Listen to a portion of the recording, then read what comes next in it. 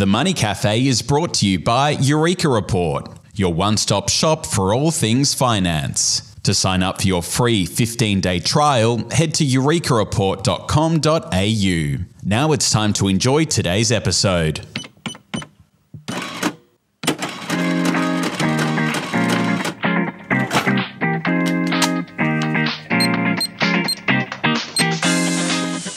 Hello, I'm Alan Kohler, founder of Eureka Report, finance presenter on the ABC News and columnist for the New Daily, and just returned from holiday.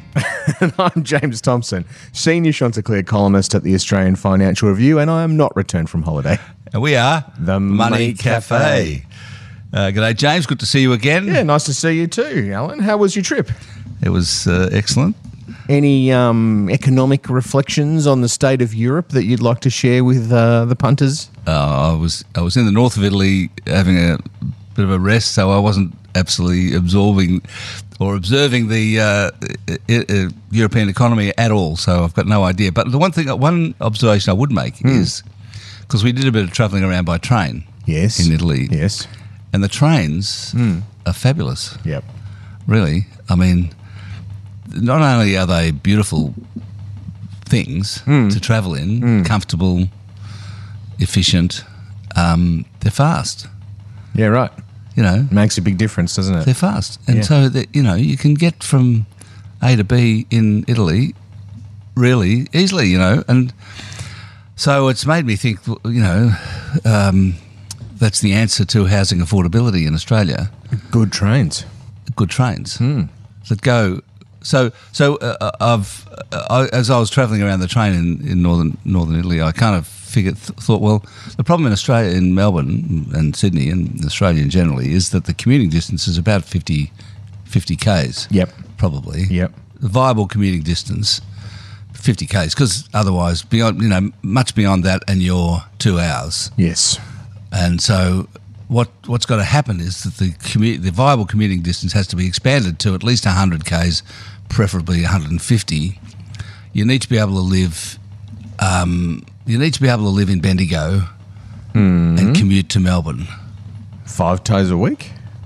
if you want to. But sure.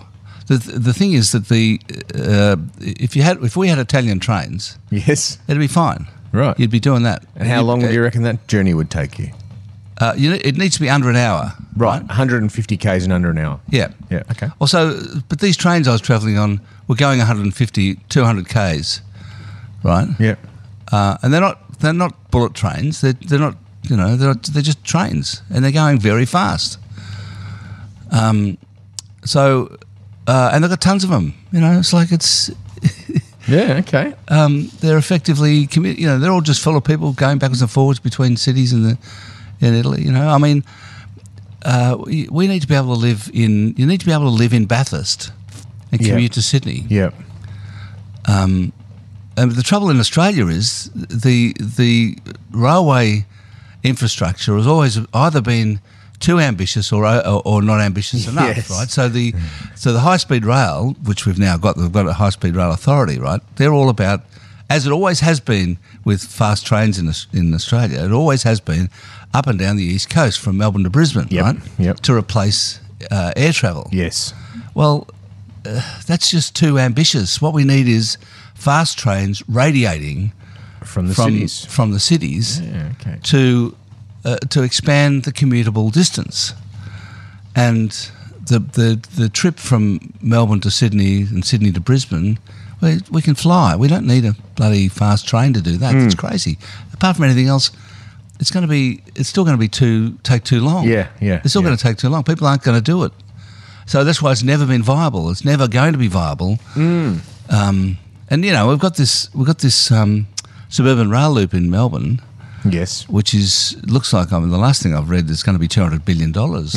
Well, We might have to pay a levy. well, Christ, I mean, this thing circles Melbourne about between 10 and 15 k's from the city. It's like it's not going to do anything to expand. Yeah. It's going to make it easier for people who already live in those suburbs, To in go the from commuting one side of suburbs, town to the other. Yeah. from one side of town to the other. But it's not going to open up more housing. Yeah. So we need to get more housing. We need to. I mean, I just think most of the solutions to housing affordability are not going to happen. When you think about it, it's just not going to happen. You know. Well, I'm glad to see you didn't spend too much time thinking about economic policy on your trip. That's a pretty interesting nugget, I reckon. That's good. And also, Qantas has been blowing up while I was away. It was very interesting. Yes. What a disaster. What a disaster. Yeah. It's hard to think of a company that has posted a record profit and lost its CEO, and he was going anyway, okay, but lost its CEO within the space of 2 weeks. I can't remember that ever happening. It's absolutely incredible. So I don't think the pain's over there. Alan Joyce was one circuit breaker, but he's not the sort of only circuit breaker. The bad news is going to keep coming. We had this High Court case yesterday. Is it going to be bad news? Yeah, there's going to be other bad news for sure. We're going to have the annual report, Qantas's annual report, come out soon. That's going to show that the executives, including Joyce, got pretty fat bonuses, as you'd expect in a record profit year, and that'll be more bad news. There's no end, I don't think. They need 3 or 4 months of clear air. I don't think it's coming soon. So, I mean, I had an experience while I was travelling. On the way home, we were in Dubai at 2 a.m. Yes. At the gate lounge waiting to board the flight. Now, we booked Qantas. Right. But it was an Emirates code share, right? Yep. So it was fine. But we're Qantas customers, right? Sure. So we've paid the money Yes, to to Qantas. Qantas, yep. To Qantas. And we were just informed in the gate lounge that due to technical difficulties, this is 2 a.m., due to technical difficulties, the new departure time for this air flight is 11 a.m. 9 hours hence. 9 hours hence. Oh, Right. that must have gone down well at 2 a.m. Well, the thing is that we're Qantas customers, right? Yeah. And half the people in the lounge were Qantas customers, Yeah. Australians, and that was it in terms of customer relations. Yeah. That was it. Yeah. And it was just like, look after yourself. Yeah. And it was bedlam. It was terrible. I mean, so I looked up the on-time performance and cancellation performance of Qantas. It's 95th in the world in terms of on-time. Its on-time flights was 76.7% Right, yeah. in July. Yeah. That's terrible. Cancellations were 10%.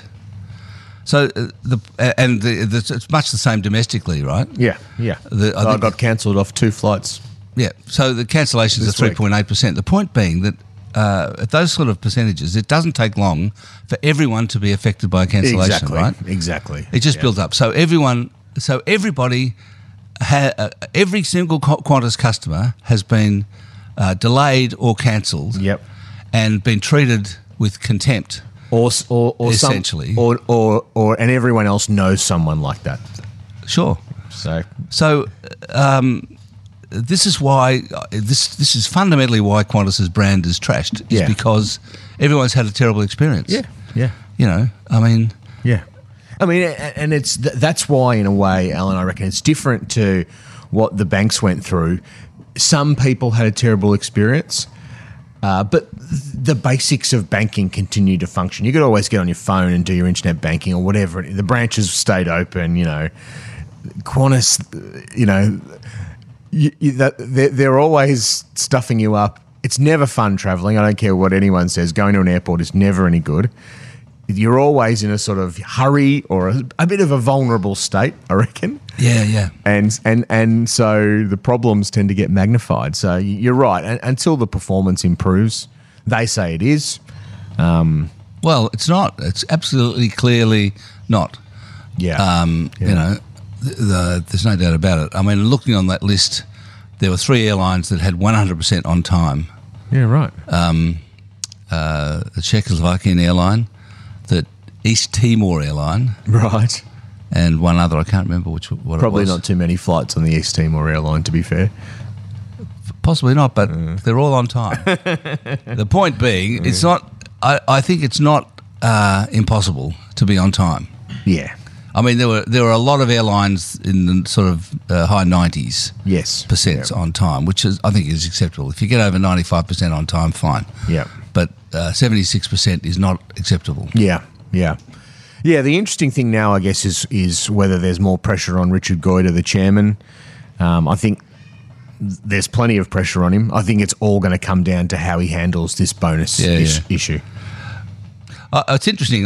Before we move on from Qantas, it's interesting how all the focus comes on who's going to go. You know, Richard Goyder's got to go. All this stuff. Personally, I find that so boring. Who cares? I mean, sure, okay, big deal. Whether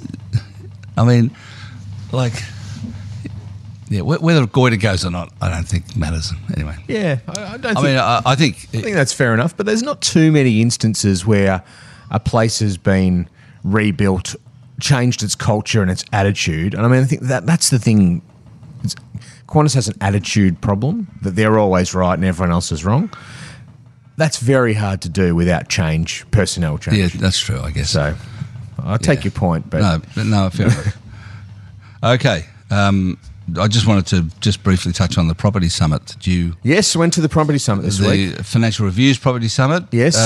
What do you reckon? What came out of it? The big thing for me is the property industry thinks they're 12 months into a 2-year pain period, so they're halfway through. But are you talking about commercial or residential? Both, really. Because residential property market is fairly strong at the moment. Yeah, residential market's fairly strong, but the developers, aren't necessarily loving life because it's hard to get labour, it's hard to get materials, it's really hard to get permits and that sort of thing. So they're not exactly loving life. Yes, there's lots of demand, but affordability is difficult because of high rates. So yeah, so we're talking about developers. Yeah, exactly. The development business is being tough. Yeah, and the commercial property guys, similar. Logistics properties flying, retail's okay, office is terrible. But I think it's just interesting that they think they're 12 months into a 2-year pain period, right? And they think that's a good thing. They think that the fact that nothing's really cracked in the first year is a sign, well, hey, nothing's really going to crack from here on in. I'm not so sure about that. I reckon we've had a year, it's only been a year of adjusting to higher rates. I don't think there's been much adjusting yet. And I think that's the question for me. Will they get at the end, this time next year, will they go, everything's fine, soft landing type thing, or will we actually see a bit of pain? I don't know. Yeah, fair enough. Interesting, though. And, of course, we had Tim Gurner starring there, who's a Melbourne property developer, said unemployment's got to jump 50% and get all those lazy bums back to work. That's right. That's essentially what he said. And we need some pain. We need some pain. Make everybody realise that, remember who's boss. Remember who's boss, exactly. Literally. So, look, I mean... So it's not often you hear a business person these days say stuff like that. They're usually media trained and they just keep their head exactly down. right. That's beautiful. That's the great thing about the property sector. They're just built differently. They say what they want. They just let rip. So it was good fun. Yeah. Let's go on to questions. Paul says, just buzzing to see what your thoughts are on how to find a good financial planner. Haven't seen one in a few years, as we used to go through the financial planning arm of the mutual bank. Now that my circumstances have changed, my wife and I are in the market to update our advice. Seems like it's still the Wild West out there, post-Royal Commission, on knowing who is trustworthy or not. What do you reckon? I don't think it is the Wild West anymore. I think that's a little bit unfair. The number of Paul will find that the number of planners is greatly reduced, down from about 15,000 to 3,000, rough numbers. So if it's still the Wild West, it's a smaller Wild West. Commissions are illegal. Everyone has to have better qualifications. So I reckon that's you're shopping in a better pool. But it is shopping. Don't do your homework. There's no secret to this. Go and see 5 planners and see which one feels trustworthy. Ask 25 friends and find out if they've got someone who they trust. Like that's the only way to do this. It is not. You've got to put legwork in. It's word of mouth or interviewing or both. Yeah. You've got to treat it like a recruitment. Don't interview 2 of them. Interview 4 or 5 even. You know, you've got to put some time into But word this. of mouth is really important. Yeah. Yeah. David says, you guys are part of the media chorus who collectively eviscerated Philip Lowe for simply doing his job properly, all while downplaying the fact that many Australians chose in recent times to engorge themselves in debt in order to consume beyond their means, and yet somehow the consequences of this orgy of debt were laid at the governor's feet. Is the Money Cafe now ready to concede that Dr. Lowe has done a better job than most of his peers in the world of central bankers by taming inflation without causing widespread damage to the Australian economy, and achieved it with a much lower peak interest rate? Will you apologise, Alan? Absolutely not. And, I do concede that he's not alone in stuffing things up.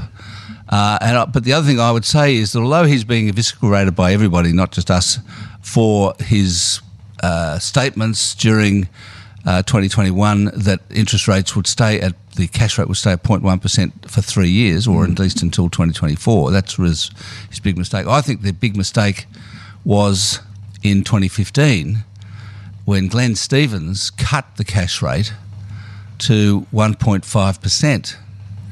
And then Phil Lowe cut it 3 more times in 2019 to 0.75%. This is before the pandemic. So for 4 or 5 years, they were trying to get the inflation rate up to 2%. Inflation was, between 1% and 2% for quite a long time. It went below 2%. It went below their target, the 2 to 3% target in the beginning of 2015. And in order to get it back up to 2%, they started cutting. They cut the cash rate to 1.5%. It was at 1.5% for 3 years. And then Phil Lowe in 2019 cut it 3 more times. And that was the mistake, in my opinion, because just like they're trying to get inflation down by whacking borrowers, with huge increase in interest rates, they were trying to get inflation up by encouraging people to borrow more. Or, as David says, engorge themselves with debt. That's right. But, what are you going to do? They cut the inflation rate in order to encourage people to try to get people to borrow more to get the inflation rate up. And in my view, that was disastrous. Yeah. It was a complete disaster. I'd say the other issue was that he sat on his hands for too long. The Fed went in March 2022. We waited till May because Lowe wanted to see if he could get unemployment down to a record low level, which is a nice thing to have. I totally get that. But it felt like the primacy of employment was I agree. over the top. He did take too long and then had to go too hard in the end. The other thing, David, I'd say is just wait. We're at the start of this process of Australia adjusting to higher interest rates. It's only happening now. It's only since about May that the retail sector has started to show some cracks. Come back in 12 months and see if you're sure that we've got a soft landing. That's what I reckon. I hope we do. I hope David's right and we'll all look back and say, wow, Philip Lowe was awesome. But this process is starting. It's not ending. Yeah, but okay, all right. But I reckon the criticisms are valid anyway. Yeah. Valid anyway. Yeah. Whether or not we have a soft landing, it's still everyone's still got too much debt, and the reason we have is because interest rates were too low for too long. As they tried to get inflation up. And I reckon inflation of less than 2% is fine. What's the problem? Yeah. Mike says, is there a downside one way or the other in either choosing to invest in a listed investment company like AFIC or Argo, or simply investing in an ETF covering the ASX 200? Good question. What do you reckon? I don't think there's downsides either way. They're just different. Yeah, I mean, an ETF has lower fees. But AFIC or an Argo, you get a dividend stream. So I think it's not downsides. It's just they're different. I mean, maybe you do both. Yeah. But the lowest cost way of doing it is an ETF. The easiest way to do it is an ETF. Yeah. AFIC and Argo are making quite specific decisions. There are parts of the ASX 200 that AFIC particularly will not go into. They don't do gambling stocks, for example. So an ETF follows the index, gives you everything. AFIC and Argo won't give you everything. Now, that can be good because you're trusting that their fund managers can beat the market, but just realise that they're different, is what I'd say. I think I haven't gone into this in too much detail, but a little bit of superficially, it looks to me like AFIC and Argo tend to underperform the ASX 200 by the amount of their fees. Okay, yep. Roughly. The one thing you'd say about AFIC too, particularly AFIC, it's trading above its net tangible asset value too. So the shares are worth more than the assets in its portfolio. Yes. And it's long attracted that premium for some reason or another. So you've got to pay over the odds to get in. Yeah, and there are other LICs that are at a discount. Yes. Where you can get $1 for 90 cents. Yeah. Derek says, Aware Super now offers a high-growth indexed super option. I believe this has lower fees than the high-growth option, which includes private equity, property, and other active investments. Which do I choose? Does the addition of private equity and property lead to outperformance after fees? They've got a slightly higher target. From memory, the high-growth indexed super option is their target return is CPI plus 3.5%, I think. Okay. Yep. And the normal growth option, the normal option is a bit less, 3.25%. So, there's not much in it in terms of their target. Yeah. So, Derek, I'd say just look at what they are expecting to achieve in terms of returns. Because that tells you, something at least what they are expecting, and that might not turn out to be that way, but at least that's what they are saying they'll achieve. Yeah, I'd be thinking more philosophically. Things like private equity are hard for average punter on the street to get into. Really hard. The way to get into it is via an institution like a super fund, and there is good returns to be made out of private equity. I'm not sure why you'd cut yourself off.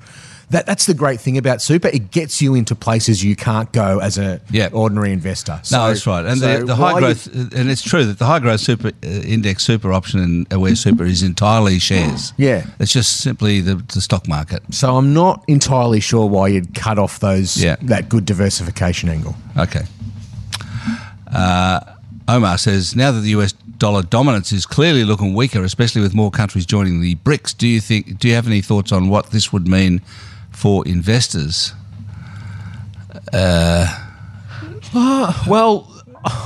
I'm going to challenge Omar's his assumption here that the US dollar dominance is clearly looking weaker. It is a bit, but this story's been around for 2 decades that the US dollar is going to give way to the yuan or the ruble or whatever. It's been various things over time. I was looking at something, US dollar is still 50% of money transfers around the world. The US dollar's actually strengthened a bit recently. I'm not sure I'd be giving up on the US dollar quite yet. I think we see this story play out before. I totally agree. Yeah. Look, they had a meeting recently. They did. And they all agreed that they're going to start trading more in their currencies or the yuan. I can't remember what they're going to use now. Yeah, probably the yuan. Yeah, the Chinese currency. But maybe there'll be a little bit, but not much. Yeah, everyone's got to buy oil, and the BRICS countries have to buy heaps of oil, and to do that, you need US dollars. Yeah. Go ahead. Laurent says, my question is, what are your thoughts on these new age open plan offices and their impact on productivity? I'm an introvert and hate an open plan office. They're disruptive, promote discussion, which most of the time isn't about actual work, and promote inter-company table tennis and PlayStation competitions. We should all get put back in 2x2 booth and get back to work. What do you reckon, Alan? Sure it's not Tim Gurner. Well, look, I'm an extrovert and I hate open plan offices too. Really? because they never get any bloody work done. Yeah. I mean, I think I'm entirely in Laurent's camp. Really? Yeah, absolutely. Really? Can't stand open plan. I think Oh, God, you guys are stuffed then, I reckon. I reckon, yeah, I know, that's right. Because you can't have working from home and your own office. Yes. Where you sort of, you're in for 2 or 3 days a week. You can't have your own office 2 or 3 days a week. That's true. It's and you know, from the property summit, the trend in offices is more open plan. Desks a little bit further apart though. And more collaborative spaces, which Lauren will hate the sound of. So more places for chatting and table tennis, but probably desks a little bit further apart. But Lauren's got a point. It is hard to make that transition from your stone quiet home office to the open plan newsroom, particularly for a journalist. I'm not sure whether we go for this one. YP, I'm looking to buy my next primary residence due to a change in the job. Current is almost paid off. I'm confident that I can use the money from the offset from the next purchase. My question is, I need help in understanding that if I redraw some from the paid out loan account, which will make my IP loan go high, will the interest rate on this new arrangement be tax deductible? Well, we're talking primary residence. It's not tax deductible, mate. Yeah, it is. Well, you don't pay capital gains tax. Is that what he means, do you think? No, but the interest rate on your primary, on your mortgage on your primary residence is not tax deductible. No, it's not. No. So I'm not quite sure where you're coming from there. No. If you've been deducting your interest rate on your current primary residence, you might need to go talk to your accountant. Well, there's something we don't understand, YP. Yeah. Clearly, yeah. Anyway, Andrew's next. Andrew says, Alan, love your work, but you're such a climate change catastrophist. My AI tells me that a temperature increase of 2 degrees by the end of the century is likely to cause a rise in global mean sea levels of 1 foot, 0.3 metres. Not 1 metre. Can you comment on this discrepancy?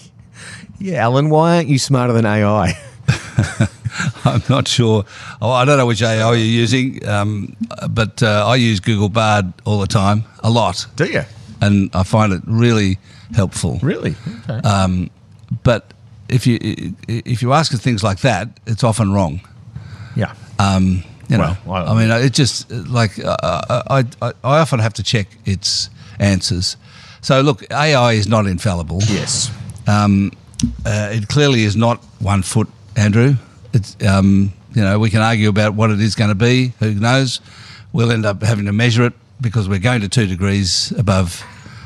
You know, we are definitely going to 2 degrees of global warming, and we're going to find out. So, you know, I mean, it's going to be hot, and I am, it's true, a bit of a climate change catastrophist. I do think that fairly soon, I don't quite know when, it's going to be a bit like it was in 2020 and 2021 when all we talked about was COVID. Yep. COVID was everything for 18 months. And I think that for much longer than that, climate change is going to be everything for a while. We're going to be talking about nothing else. Yep, and it might be that discussion might start at the end of during a very, very hot summer. Let's see. That's it. Do Michael's question. It's a fun one. Oh, Mexico, righto. My wife is Mexican, so I have a keen interest in that country. I've noticed that it's getting more expensive to visit during the falling Australian dollar and the rising peso. I honestly believe with its great geographical location next to the US and low wages, Mexico will continue to go through a boom for many years to come. Can you advise me as to what the best way to go about investing in this country is and their stock market?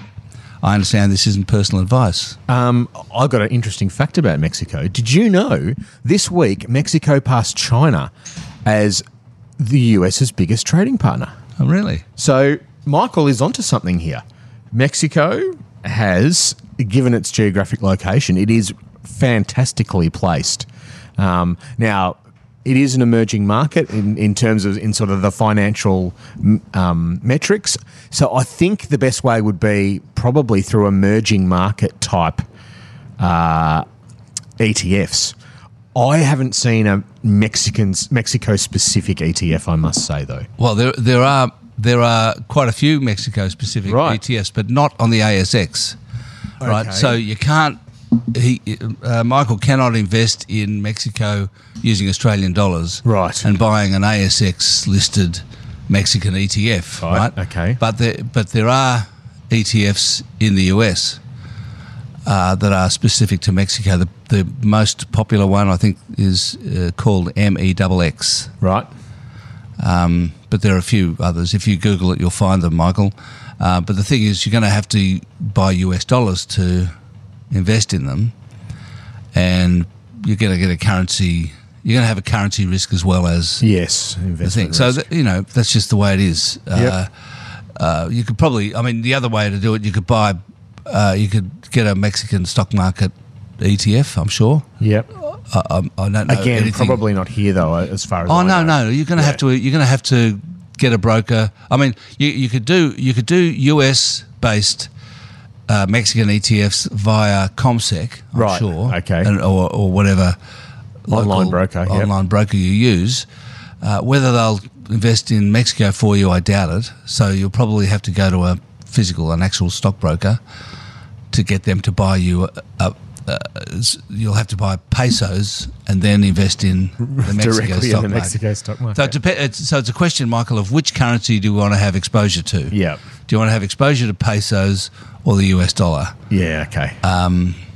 And either way, you're probably going to lose out currency-wise because the Australian dollar... No, you'll win currency-wise, actually, because the Australian dollar is going down. And the Australian dollar probably will continue to go down. I don't know for sure. So it's probably not a bad idea, in fact, to invest in another currency because you'll get the benefit of the currency if the Australian dollar falls. Yeah. Fascinating though. It's a really interesting point and a good one to raise. I think that's it. Thanks very much, everyone, for listening. It's great to be back. And I'll be back next week with Stephen Main. So if you've got a question for us, send it to the Money Cafe at eurekareport.com.au. Until then, I'm Alan Kohler, founder of Eureka Report. And I'm James Thompson, Senior Chanticleer columnist at the Australian Financial Review. See you soon.